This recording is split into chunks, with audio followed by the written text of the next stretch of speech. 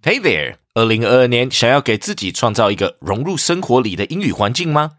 欢迎来到通勤学英语 Podcast， 每日带你提升英语力。我们每日都有新的单集，陪着你利用通勤、喝咖啡或等人的时间，一起跟着我 John 老师一起朗读与跟读世界时事趣闻，让英语融入你的生活。想要加强复习，只要点开单集简介 Show Notes， 就会有逐字稿陪你一起学习。Are you ready for your daily English shadowing? Let's get started.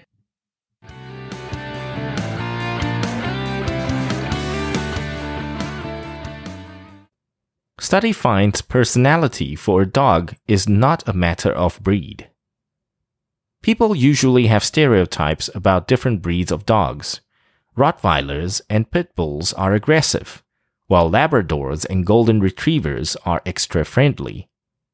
However, a genetic study published recently in the journal Science, involving more than 2,000 dogs and paired with 200,000 survey answers from owners, demonstrates that the widespread assumptions are mostly unfounded.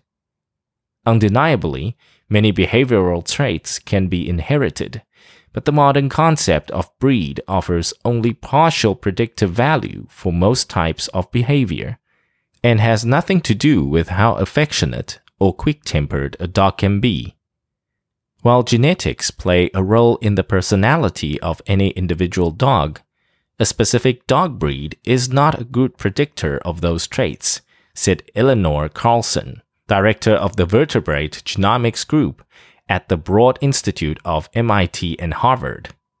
The team sequenced the DNA of 2,155 purebred and mixed-breed dogs to search for common genetic variations that could predict behavior, and combined this information with surveys from 18,385 pet owner surveys from Darwin's Ark, an open-source database of owner-reported canine traits and behaviors.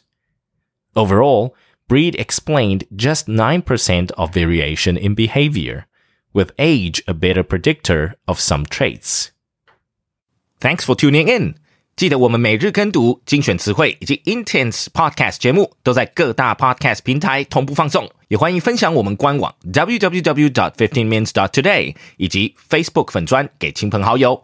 通勤学英语 Improving your English on the go. Catch you in the next one. 我们下期见。